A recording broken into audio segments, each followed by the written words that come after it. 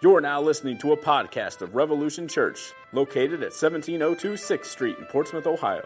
Revolution meets on Sunday evenings at 6:30 p.m. For more information, visit www.revolutionchurchohio.com or check out our Facebook page. Good evening, Revolution. How you guys doing? All right. So cool. Is there anyone new here? Just looking? No. Okay, cool. I don't need to introduce myself. What up, guys? I'm glad you guys are here. I don't have to act professional. Cool. So we are continuing through our study of 1 John. And what we're doing is we're seeing how John pushes us on to true fellowship, true knowledge of God. Right? He wants us to truly know God. In order to do that, he wants us to know God rightly. Right? He wants us to have sound doctrine. He wants us to love God fully, because part of knowing God is loving God. And he wants us to keep and obey the commandments of God, because to know and love God is to obey Him, right? That comes out of the mouth of Jesus Christ. Your kids actually learned last week, John 14:15, if you love me, keep my commandments, right? Which you can't use on them. Whatever. I'm lame. I don't have kids. I don't know. What are good dad jokes? Brandon will hook me up later. So last week we looked at the doctrines surrounding sin. Not all of them, but we took a sweeping look at a lot of it. So we took a look at sin and its nature, and that the fact that it's affected all of humanity.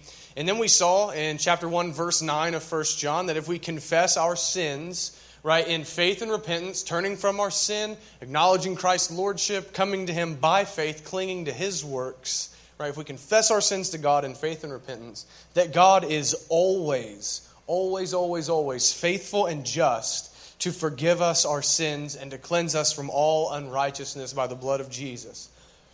All right, but John, what he didn't do in those verses we looked at last week, was go into much detail about just how God forgives us our sins.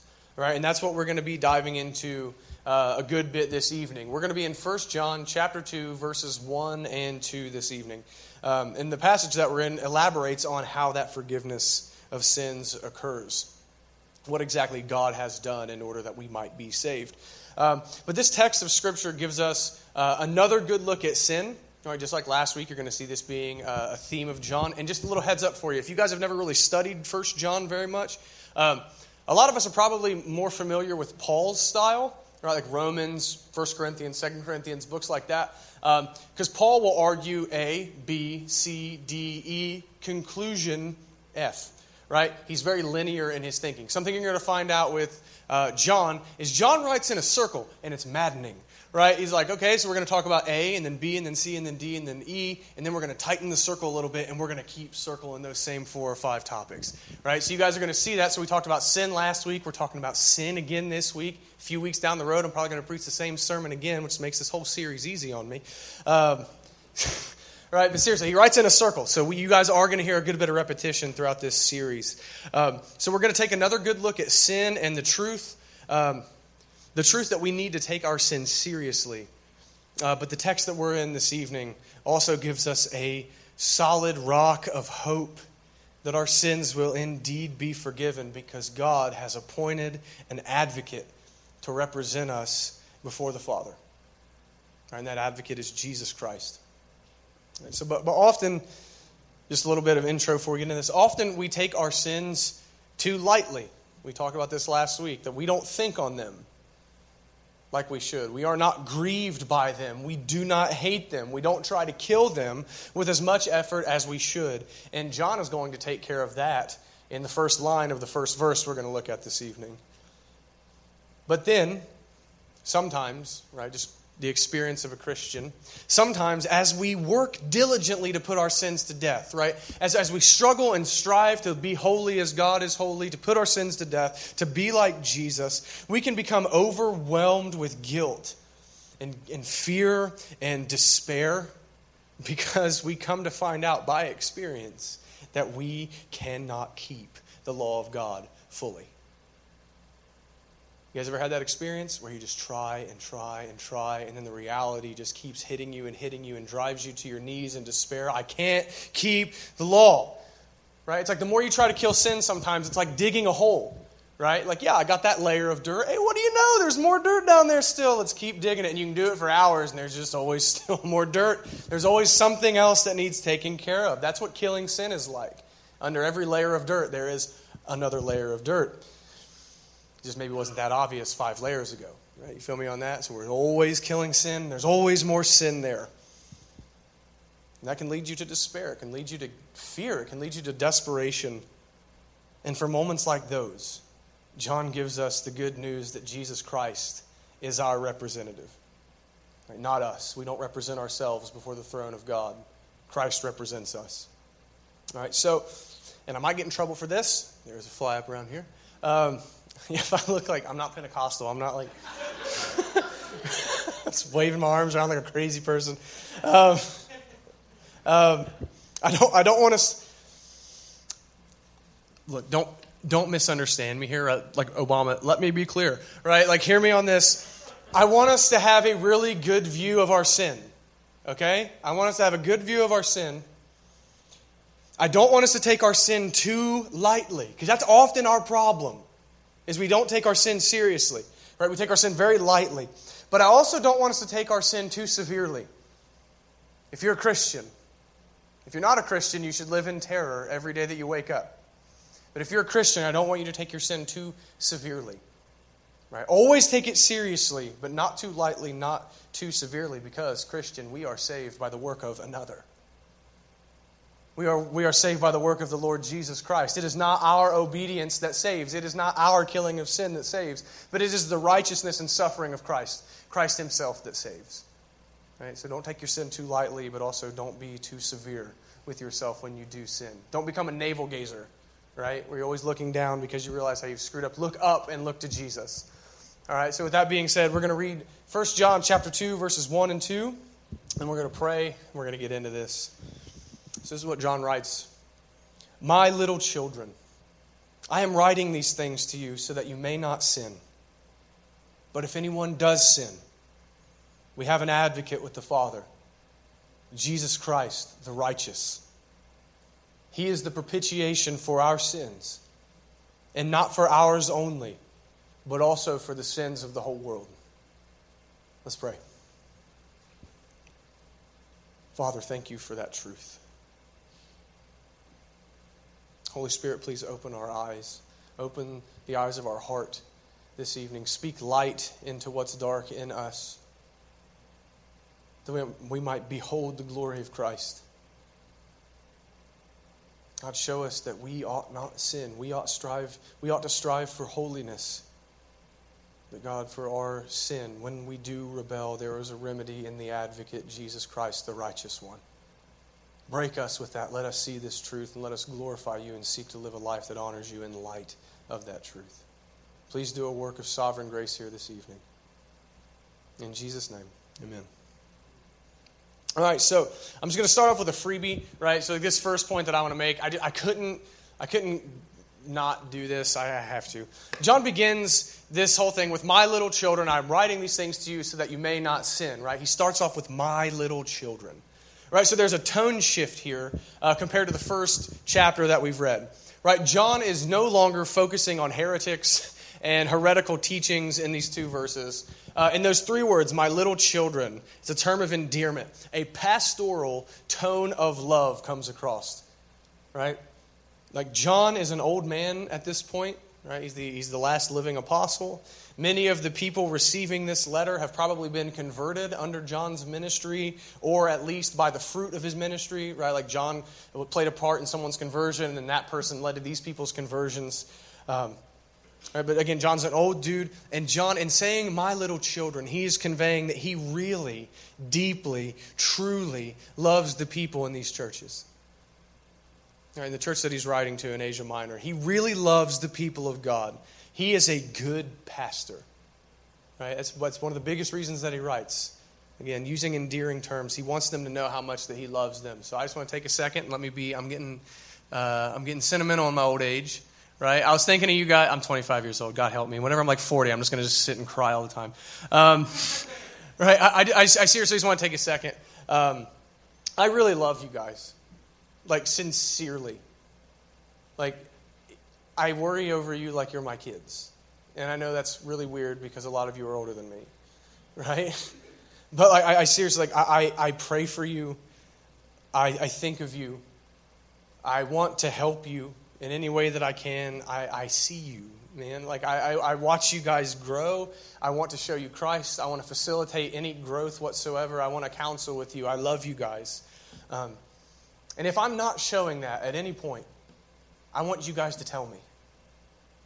Right? If I'm not being a loving pastor, if I'm not being the brother in Christ that I should be to you guys, I want you to tell me. If I'm not showing this currently, or if I ever stop showing that I really truly love you guys and I do anything for you short of sinning, let me know. Because I want to serve you as best I can. Right? My little children. Right, so in light of that, and I want to make this just because I figured I could knock out a few meetings at once. A note to you would-be pastors in our congregation, because I know we got we just sent a couple people off to seminary. We got a couple more people that are interested in seminary. We got a couple people that feels like they're being led to leadership. Here's a word to you guys. Love the people of God. Love them. Pray for them. Sacrifice for Christ's bride. It's going to be hard at times, right? You guys drive me insane once in a while. Right? It's going to be difficult at times. You're going to have to deal with difficult people. Ministry is going to be messy. Human beings are annoying. You're annoying too. Right? You see what I'm saying? So am I. Human beings are sinful. We're going to irritate each other. So it's going to be hard sometimes. But if you desire the pastoral ministry like John had, if you're not marked by love for the church, then you are not called to this. Period. If you're not marked by love for the church, you are not called to be a pastor, nor are you qualified to be a pastor, because you're not to serve as one under compulsion, but one that wants to do the job because you love the people, is what Peter tells us. All right? This job is not for you, and you're not called by God if you don't love the people of God. Whenever I read this, I can't help but to think, John doesn't say, "You stupid kids, I am writing these things to you," right? He says, "My little children, I write these things to you," right? So there's a freebie for you. If you're not going to be a pastor or whatever, at least you know what to hold us accountable to now. Right? So as a freebie, has nothing to do with the rest of the sermon. I just couldn't glance over it. So, John, hit the reset button on this sermon now. John starts this new thought in chapter 2 with, let's read it again, verse 1, or verse 1a. "My little children, I am writing these things to you so that you may not sin." Now, so that you may not sin. Why would John start with that in this new paragraph, in this new thought? Well, in light of what we looked at last week, chapter 1, verses 8, 9, and 10, it actually makes sense. Right? Where he says, if we say we have no sin, we're a liar and the truth is not in us. But if we confess our sins, he is faithful and just to forgive us our sins and cleanse us from all unrighteousness. If we say we have no sin, we make God a liar and his word is not in us. Right? So in light of that, it actually makes sense because John has told us in the last 3 verses we looked at of free grace. You are a sinner, but if you confess your sin, forgiveness is guaranteed to you. If you confess your sin in faith and repentance. Right? Verse 9 that we looked at last week says, if we confess. Right? That's conditional, meaning anytime we confess our sins in faith and repentance, that this forgiveness is absolutely unlimited. Every single time you confess to God, He is faithful and just to forgive us our sins. So John probably writes verse 1a of this passage we're in. He probably writes this in anticipation, right, of people responding like Paul expected them to respond. Tell me if this sounds familiar. Romans 6:1. What shall we say then? Are we to continue in sin that grace may abound? God forbid, right, is what the King James says in verse 2. No, right? It's the strongest Greek negative that comes next. And I think John is pushing that same idea. Right? No way am I saying that you are to continue in sin in light of God's free grace. All right, you guys tracking with me on that? Does that make sense?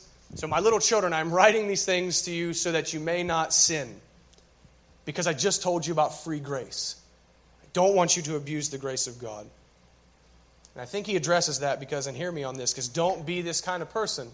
There will always be people who pervert the doctrines of grace and twist them to their own destruction. There will always be people who do that. I know people who do this, where their mentality, and we talked about this in the small group a little bit today, that is this. There's the mentality. God will forgive me, so I can live however I want and just confess my sins later. And come on, be honest. Like, you've done that. Like, I've done that. That's an abuse of grace. That's cheap grace. And if that's someone's habitual lifestyle, that's actually proof that they've not been converted. That they're still in their sins. They're still under condemnation from God. Because their heart hasn't changed toward their sin. They just fear punishment. They don't hate the sin. So essentially what John is saying here in verse 1 is don't sin. Right? Don't sin. I am not writing about free grace and forgiveness in order that you might abuse it. That's not my goal. I've already told you that living a lifestyle of sin is inconsistent with knowing God. Right? And you guys got to experience that with the great power outage of 2017. Right? 1 John 1, 5 and 6. This is the message we have heard from him and proclaimed to you, that God is light, and in him is no darkness at all. If we say we have fellowship with him while we walk in darkness, we lie and do not practice the truth.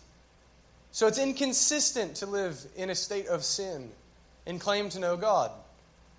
You're a liar. You don't know him. You're unrepentant. Right? I think that's why John is saying this. I'm writing because I don't want you to do that. I don't want you to sin. I don't want you to abuse the grace of God. But more than that, right, so I had to address that. I see something here for us that's really great. John said that he writes with the express purpose that we may not sin. And I know you're thinking, dude, you've said that 14 times. Right? Just bear with me on this. Under the inspiration of the Holy Spirit, John wrote, I don't want you to sin. Right? The Holy Spirit, God, does not waste his breath or ink. Right? You feel me on that? He didn't write that for no reason. Which tells me this. It is actually possible for the Christian to be holy. And please hear me on this, because at Revolution we are so quick, and it's good sound doctrine of the depravity of man and the utter corruption of sin in us, that we say, yeah, dude, like I'm not going to be perfect. I sin, and I sin every day, and I am unrighteous, and it's only the righteousness of Christ that saves. Yes and amen. Right? That is the gospel. That is true. We're really quick to say that, but we're not super quick to say, but I can be holy. Seriously, we're not that quick to say, but I can kill sin. We usually just stop with that first half of the phrase. Yeah, I'm a sinner, but I can kill sin if you're a Christian is the next part. God working in me. All right, so again, if you would say, as I say, you can be holy and John is calling you to holiness, if you're one of the people like me who says, but I'm still going to sin, I have two things that I want you to consider before you dismiss John and the Holy Spirit's inspiration here. One, this was insightful for me, right? Yeah. Knowing that you're going to fail does not remove the obligation to stop sinning. Right? As Martin Luther wrote in The Bondage of the Will, inability to do something does not remove the necessity that you do it. Just because God's standard is impossible for us to keep perfectly does not remove the obligation as his creatures that we have to keep the commands. You feel me on that? Right? So just because you can't do it doesn't mean that God's standard has changed. And you're still obligated to hit the standard. God says, be holy as I am holy. He says that in, I believe it's 1 Peter. He says it in Leviticus. It's all over the Bible. So that's one. So yeah, you're going to sin, but that doesn't remove your obligation to be holy. Two, John does not mean that we will become sinless. Right? He would be contradicting himself in verse 8 if we say we have no sin. Right? We looked at that last week. If we say we have no sin, the truth is not in us. He's not contradicting himself. He's not saying that we would become sinless. He means that we should sin less. There's your Baptist thing for the month, ladies and gentlemen. You remember those little quips that the preacher would always give you? John's not telling you to be sinless. He's telling you to sin less. Yeah, whatever, man. That was good. Come on. I didn't make that one up either. I stole that. It's like Dr. Seuss preaching. Anyway. But it is actually possible for us to live holy lives. If you're a Christian, if you're not a Christian, everything you do is sin. Just laying that out there. The Bible says, whatever does not proceed from faith is sin. So whatever is not done to the glory of God by faith in Christ is sin. Literally, the breath that you take as an unbeliever is wicked because you're not living for the glory of God. That's how utterly depraved that we are, apart from the sovereign grace and mercy of God working in us to speak faith into us that we might look to Christ for salvation. But if you're a Christian, it is possible for you to live a holy life. It is possible for you to kill sin. Again, not perfection, right? But what I'm talking about is lives marked by righteousness and obedience, right? Spotted and stained throughout, punctuated with sin, absolutely, but a life with a trend of godliness. right? Like an upward slope, right? You're not going straight to the top, but an upward slope that we can actually be holy. And the Bible teaches us that we are empowered to live holy lives by God, the Holy Spirit. Right? Romans 8:14, Paul writes, "For all who are led by the Spirit of God are sons of God." Right? So the Spirit leads us. Where does the Spirit lead us? Well, the Spirit leads us into paths of righteousness. Right? Think Psalm 23. God, lead me. Right? The Holy Spirit's not going to lead us somewhere that the Father wouldn't lead us. Right? The Holy Spirit leads us into righteousness. Galatians 5:16, "But I say, walk by the Spirit, and you will not gratify the desires of the flesh." So Paul in Galatians says, if we heed the Spirit's direction, we will kill sin, which tells us that as Christians, the Spirit is always trying to get our attention. Listen to me, you moron, don't sin. Right? He's saying if we will heed the Spirit, He will lead us into righteousness. We will kill sin. We will put to death the desires of our flesh. In Philippians 2:13, this is one of my favorites if you want to talk about being empowered towards obedience and holiness as a Christian. Paul writes, "For it is God who works in you, both to will," to give you the desire to do righteousness, to be holy, "and to work for His good pleasure." So God, by the Holy Spirit's dwelling in us and working in us, has given the believer the will and ability to be holy. We're without excuse to not be holy, to not have a trend of godliness in our lives. We're utterly without excuse. Because to take it a step further, though we still fight with our sinful nature, right? Romans 7, we looked at it last week. I'm sure we're going to look at it some more. Though we still fight against our sinful nature, we are no longer slaves to sin. Romans chapter 6, verses 6 and 7, Paul writes, "We know that our old self, the old man, was crucified with Christ in order that the body of sin might be brought to nothing, so that we would no longer be enslaved to sin. For one who has died has been set free from sin." So we don't have to sin anymore. It is not an imperative on us that we must sin. Before the Spirit took up residence in us, before God converted us to Christ, all we could do was sin. But now that the old man has been crucified with Christ, we are no longer slaves to sin. Again, before we were born again, that's all we could do. But now by faith, we can actually ignore our flesh's call to disobey God. So we will never be sinless, right? But sidebar here, just a freebie for you, because this is big for me. We got anyone in here that struggles with what I would call a chronic sin? Just seems like you just can't, like you've just been stuck in it for forever. I'm with you. Been there, man. Been there. You're never going to be sinless. But in light of the stuff that we just looked at, that doesn't mean the fact that you're not going to be sinless does not mean that you have to fight the same sins for the rest of your life. The Holy Spirit is stronger than your flesh. The Holy Spirit overcame your flesh in your rebellion and disobedience to God and your unbelief and converted you to Christ. Surely now that He's taken up residence in you, He can empower you to overcome your sin. Whatever that one chronic sin, that whatever it is, you don't have to struggle with it for your whole life.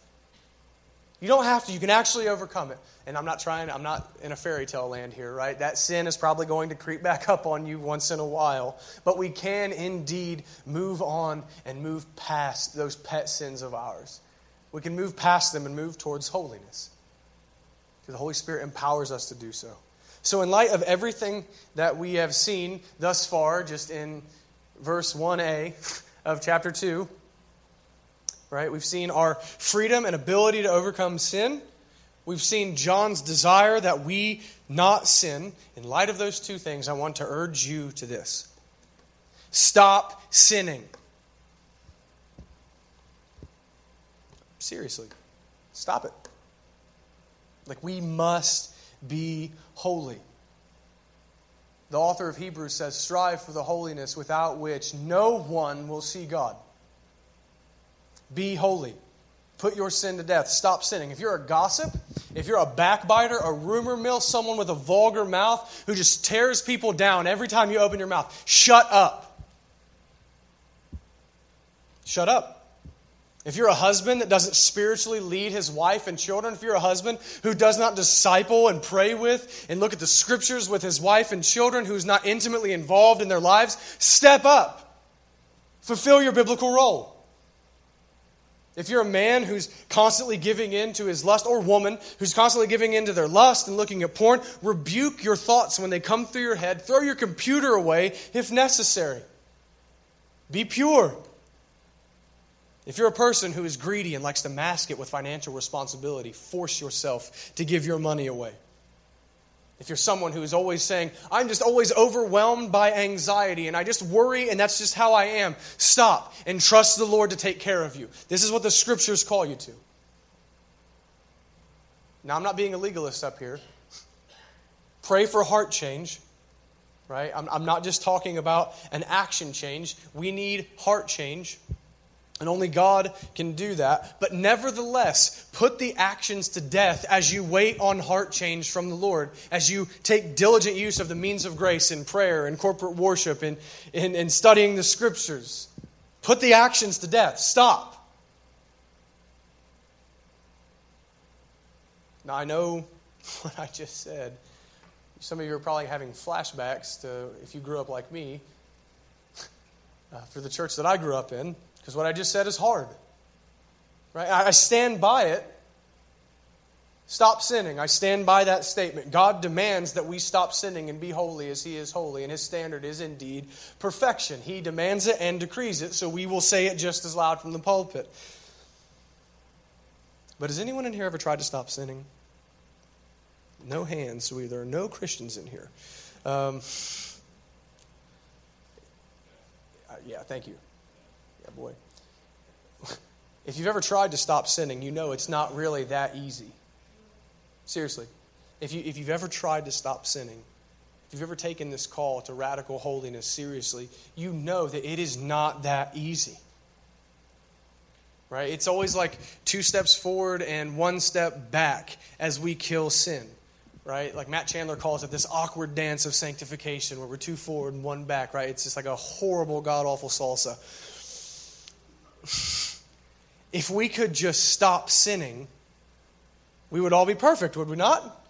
I don't know any Christian, especially in this room, because I know you guys, I don't know any Christian here who would say, yeah, man, if I could just stop sinning, I still wouldn't. Like, I would just totally keep sinning. Like, I don't know anyone that would do that. Because it's not like that. It's a real, true fight to stop sinning. It really is. It's hard and it hurts. And hear me on this. Every true believer that has tried to stop sinning eventually reaches a point where you fall on your knees before God and say, I can't completely stop sinning. You cry out to God in desperation, I can't be perfect. Every time I overcome a sin, I see 3 more that need killed. And God demands perfect obedience, and I can't satisfy His demands. I can't fulfill the law. I can't do it. We all come to that, and we know that every sin deserves the full wrath of God, and we feel the weight of that, and it crushes us because we know God's response to sin is always the same. His response is always wrath. And that cold, hard reality that I can't do it drives us insane and crushes us. And if you've never felt that way, you're not trying to kill your sin. If you can't relate to this at all, you really need to do some self-evaluation and ask yourself, hey, am I trying to be holy as God is holy? But for those of us who do feel that way sometimes, that I just can't do it, no matter how hard I try to do it, John says in that moment that we have an advocate. We have an advocate with the Father, Jesus Christ the righteous. So an advocate, the Greek word is parakletos, right, is one who comes alongside to help. This is good news. This is good gospel. An advocate is one who comes alongside to give aid to one in need. And in this context, the advocate is like a defense attorney before God to plead our case. Someone to intercede on our behalf when we sin. So we are unrighteous sinners before a holy God, exposed to oncoming wrath. But John says, hold on. Don't despair, sinner. You have Christ at your side to plead for you. Christ is your defense attorney. And it's really good to note, and this was just very sweet to me this week as I studied this word parakletos. That word is not a professional term. That word does not mean lawyer. In this context, that's the vision that we get in here as an advocate. But usually, it's not a professional term. It's always a friend. Your friend comes to your aid. Your parakletos is someone who knows you and cares for you and comes to your aid. It's not usually a professional that you hire. It's a friend. So as we sin and incur the just wrath of God, Jesus Christ comes to us as a defender and friend of sinners. So some of us, and if you're like me, I struggle with this bad view of the Godhead in general, right? That whenever I sin, God is just so frustrated and irritated with me and sick of my BS that He just doesn't want anything to do with me anymore. But this word, parakletos, tells us that Christ comes as a willing friend, as an eager Savior to rescue, no matter how much we have failed to keep the law. So please hear me, Christian, if you're struggling in sin and you're beaten down by the law and see that you can't fulfill it. Christ has not grown tired of you. He's your friend. He's still God Almighty and Lord of Lords, but He counts you as friend by faith. That's good news.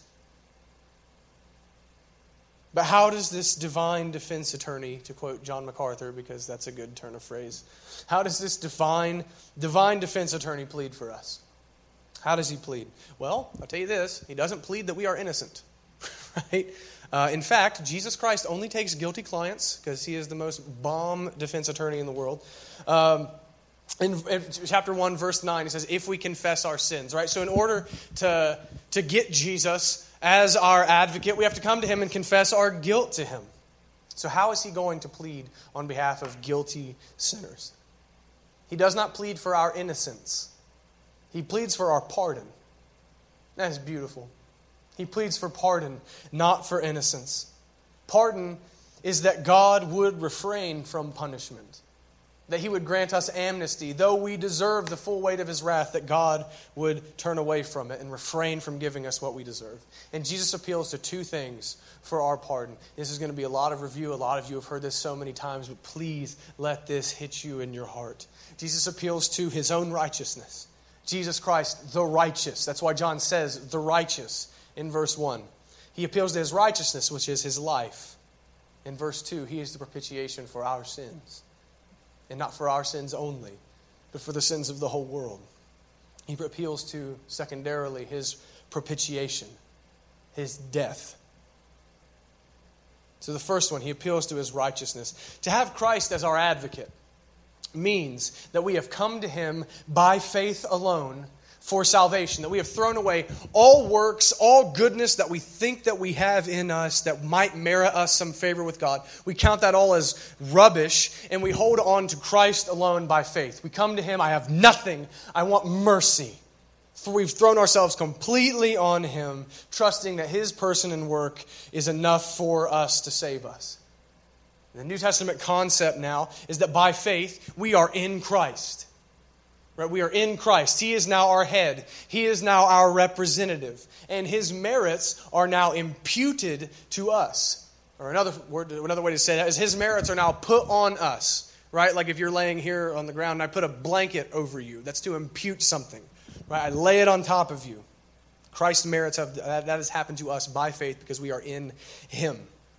So throughout Christ's life on earth, Jesus never once sinned in any way. He was perfectly obedient to the law. Right? In theology, we call this the active obedience of Christ. A rapper named Shai Linne has a great song about that. You should look it up. Right? But we call this the active obedience of Christ, where Christ kept the law. He kept the law where we fail to keep the law. And in doing so, He fulfills the righteous requirement of God. God demands utter perfection, and Christ delivered on it. And now, before the Father, Jesus appeals to His perfect law-keeping on our behalf. He does not appeal to our ability to keep the law, but His ability to keep the law. And I think there's a beautiful picture for how this works out. Imagine Christ standing before the Father saying, Father, they sinned. Not claiming their innocence here. They sinned. They broke the law, but I kept it for them. as their head. They are in me, and I am in them. What's mine is theirs, and I am perfect. They are now counted as perfect in me. That's what Christ is arguing, that His merit be counted to us. So though we are completely unrighteous, Christ is now our righteousness. His act of obedience is now given to us. 2 Corinthians 5:21 sums this up beautifully. For our sake, He made Him to be sin, who knew no sin, so that in Him we might become the righteousness of God. Christ argues His righteousness, gives it to us, imputes it to us. That's what He's arguing for our pardon primarily. Right, or at least at first, sorry, maybe not primarily. The word has some connotations I don't want to use. But salvation by this advocate must be twofold. So first, Christ argues His life and His law-keeping in our place. But not only do we need an act of righteousness, but God demands a payment for sin. And this is a gospel truth that legitimately gets assaulted because people think that this makes God too bloodthirsty, makes Him too much like the pagan gods, makes Him too archaic, makes Him just that kind of junk. You'll hear this all the time. But the Bible clearly teaches, the Word of God clearly says that God demands a payment for our sins. That His wrath must be satisfied. Because His justice provokes His wrath. Justice must be done because God is holy. If He is not holy, He is not God. Which means if He is not just, He is not holy. Which means He is not God. And so on. Wrath must be satisfied because He is a holy, just God. When someone breaks the law, propitiation is required. That's a word we don't use very often unless you're me. I love to use that word. To propitiate means to satisfy. Particularly to satisfy the wrath of God. To appease God Himself. God demands justice. He demands justice be served for offenses against Him. And Jesus Christ bore the full weight of the penalty of breaking the law in His crucifixion. In the crucifixion of Christ, He did not merely just physically die, but God poured His wrath out on Christ on the cross. So though He Himself had never sinned, He bore the full weight of our penalty. Just think of the mercy and grace at work in that. In our place, as a substitute, took the wrath that you and I deserve for our inability to keep the law, for our willful disobedience to Christ or to God. So Christ says, Father, yes, again, they deserve your wrath, but you poured it out on me in their place, and I paid for it. You crushed me for them.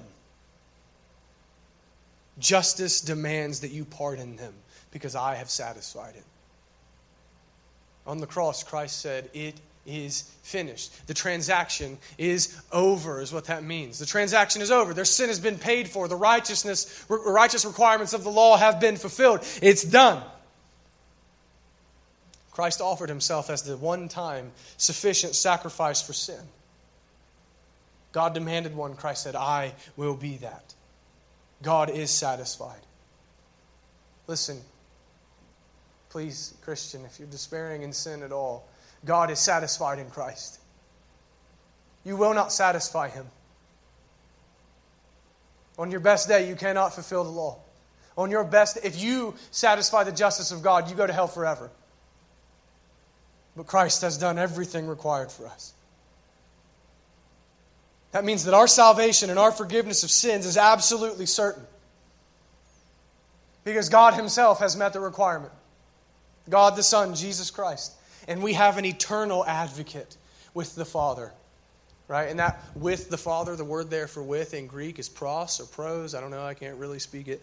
It means before the face of God. Right? Pros means pros, whatever. It means to be face to face with something. You can't get any closer than that. That's how close our advocate is with the Father. You don't get a closer one. You don't get a better one. And Jesus Christ is the only one sufficient and fit to stand that close before the Father and plead a case for us. He is the all-sufficient advocate. And he lives to intercede. That's why we can say in Hebrews 7:25, consequently, because of who Christ is and what he has done, consequently, he is able to save to the uttermost, thoroughly, entirely. He is sufficient. Save to the uttermost those who draw near to God through him, since he always lives to make intercession for them. John Calvin has a really good note on this. He says, Christ's intercession is the continual application of his death to our salvation. That is spot on. Christ's intercession is the continual application of his death to our salvation. So he died once, never to be sacrificed again. Right? We don't believe the Catholic Mass thing where Christ is re-sacrificed in some way every Sunday in the Mass. We don't do that. He was sacrificed once for all time. But his intercession means that every time we sin, Jesus is right there before the face of God to enter the plea of his life and death for us. What a beautiful picture that is that John paints for us. Right there. Our forgiveness of sins is absolutely undeniable because the Father will never turn away from the work of his perfect holy Son. And his Son stands there as our representative. So there are two things that I want to address before we conclude and move into application. It's because I know if I don't address these, you guys might walk away with some misunderstandings. Verse 2 is a verse often used for universalism. If you guys don't know what that is, it's a heresy, right? So it's false teaching. Universalism is the belief that everyone is going to end up in heaven someday. That's manifestly untrue. And they get that because it says Christ was the propitiation, the satisfier of God's wrath for our sins. And not for ours only, but also for the sins of the whole world. Some people will twist that verse to their own destruction and say that Jesus Christ satisfied God's wrath for literally every person who has ever lived. That is a lie. That is false. That is not what Christ did. Jesus Christ satisfied God's wrath for the ones the Father chose in eternity past. Ephesians chapter 1, verses 3 and 4. Blessed be the God and Father of our Lord Jesus Christ, who has blessed us in Christ, right? So this is by Christ, by the work of Christ, with every spiritual blessing in the heavenly places, even as He, the Father, chose us in Him, in Christ, before the foundation of the world, that we should be holy and blameless before Him. How are we holy and blameless? By the life and death of Christ. That means the life and death of Christ was done for the ones that the Father chose before the foundation of the world, that we would be blessed in Christ. This is not for the universal whole world. Not everyone is going to be saved. God chose us to be blameless by the work of Christ the advocate. So only those who repent and believe on Jesus for salvation will be saved. Period. Only the believers. Only those who in faith and repentance turn towards Christ. Something I thought was interesting. The same John that writes that verse that people use for universalism also recorded these words of Jesus Christ. John 3:18. Whoever believes in Him, the Son, Jesus, is not condemned. But whoever does not believe is condemned already, because he has not believed in the name of the only Son of God. Jesus says the whole world already stands in condemnation because they don't believe in me. But if they'll believe on me and trust me to save them, then they come out from under condemnation. So clearly, not the entire world is going to come out. Jesus says they're already condemned. They're not already going to come out. They're not always going to come out. But the whole world, if you're curious, if you're not a huge fan of the doctrines of grace, the whole world means this: believers throughout the world. Gentiles, people from every tribe, tongue, and nation. Not necessarily every single individual has had the wrath of God satisfied for them, but all people throughout all ages who put their trust in Christ, the righteous advocate, will be saved. John is highlighting that Christ is sufficient for all, from all places and all times, who will turn to Him by faith. He's not teaching universalism. And secondly, second thing I want to address, and this is beautiful, right? If you're like me, you've maybe struggled with this. Jesus Christ and God the Father are not opposed to one another. Right? Like, Jesus as our advocate before the Father does not mean that the Father is unwilling to forgive sinners. You feel me on that? Like, I used to think that, like, Jesus is nice and God the Father is mean. Right? So I like Jesus. I'm going to hide behind Jesus. Shield me from the Father. I don't like him. He's a mean God. Old Testament God is way meaner than New Testament Jesus.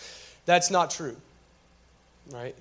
It was the love of the Father that sent Christ to live and die to become our advocate. The most famous verse in the whole Bible, at least in America. John 3:16. For God, the Father is in view here. For the Father so loved the world that he gave his only Son, that whosoever believes in him should not perish but have eternal life. It was the Father's plan to send one born of a woman to fill the righteous requirements of the law, Galatians chapter 4. It was the Father who planned to satisfy his wrath on the Son. It was the Lord's good plan to crush him, Isaiah 53. It was the Father's plan. Like Stephen sang in the beginning, see the Father's plan unfold in Christ crucified. The Son is not pitted against the Father, and furthermore, the Son was not forced to come and do this. They're not opposed to each other. Jesus came and did all of this willingly. I want you to hear some of the words of Jesus. John chapter 10. For this reason the Father loves me, because I lay down my life that I may take it up again. No one takes it from me, but I lay it down of my own accord. I have authority to lay it down, and I have authority to take it up again. This charge I have received from my Father. He said, I lay it down of my own accord. No one's forcing me to do this. No one takes it from me. I want to do this. Luke 22, Jesus is praying before his crucifixion. Father, if you are willing, remove this cup from me. Nevertheless, not my will, but yours be done. He wants to do the will of the Father. He wants to come and die to rescue sinners. In John 18:11, so Jesus said to Peter, put up your sword into its sheath. Shall I not drink the cup that the Father has given me? I want to drink this cup. I want to take the cup of the wrath of God and drain it down to the dregs. I want to do this. I want to save sinners. He wanted to accomplish the Father's plan. So the Godhead, the Trinity, is never opposed. The persons in the Godhead work in unity to save sinners. The Father plans and chooses. The Son accomplishes the salvation, and the Spirit applies the salvation to the sinner. Beautiful unity within the Trinity. They're not opposed. What beauty that God, the entire Godhead, works together to save us. But to sum up everything that we've seen, I want to encourage you guys. First, to fight your sin. He said, I write these things to you, my little children, that you may not sin. Fight your sin. With everything that you have. Don't abuse the grace of God. Don't abuse it. Don't believe the lie either. Don't believe the lie that you can't overcome sin. God works within us to give us the desire and the ability to be holy people. In fact, that's why he saved us. Right? That Christ might become the firstborn among many brothers and sisters. That we might become like Jesus. Right? That's why he saved us. That we might really and rightly reflect him to the world around us. So be holy. Kill your sin. Look inside yourself and see what needs to go. What needs corrected in my life. Submit to the Scriptures. Mourn your sin. Grieve over it. Fight it with everything that you have. But when you fail, and you're going to, when you sin, do not despair. Do not despair. Because you have a great high priest. You have a great advocate before the Father. You have one who covers you not in your unrighteousness, but in his own righteousness, and has bore your penalty in your place. Do not despair. Kill your sin, but do not despair.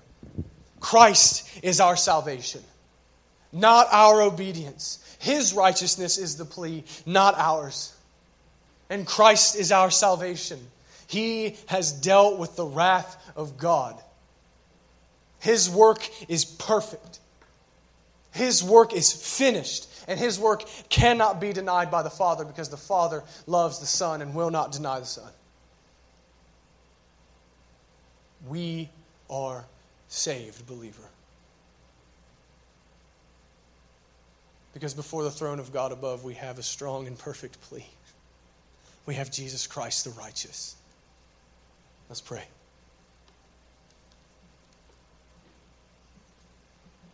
Father, you are good to us beyond measure. God, save us from the thought that you and your Son are pitted against one another, but that it was your will that we would be saved, that you chose those of us who have come to faith in Christ, that we would see the beauty of the gospel, God, make us into holy people. Holy Spirit, convince us of the truth of the word, that we can indeed put our sin to death, that we'll never be sinless, but God, we can indeed kill sin in our lives. Make us into holy people. Let us fulfill the desire that you have for us, that we would be like your Son.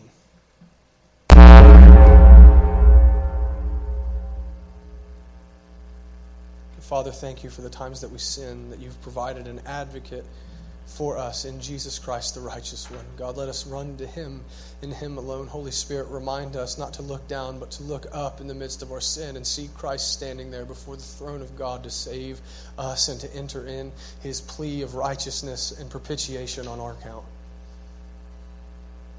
We love you and we thank you for everything you've done for us. In Christ's name, amen.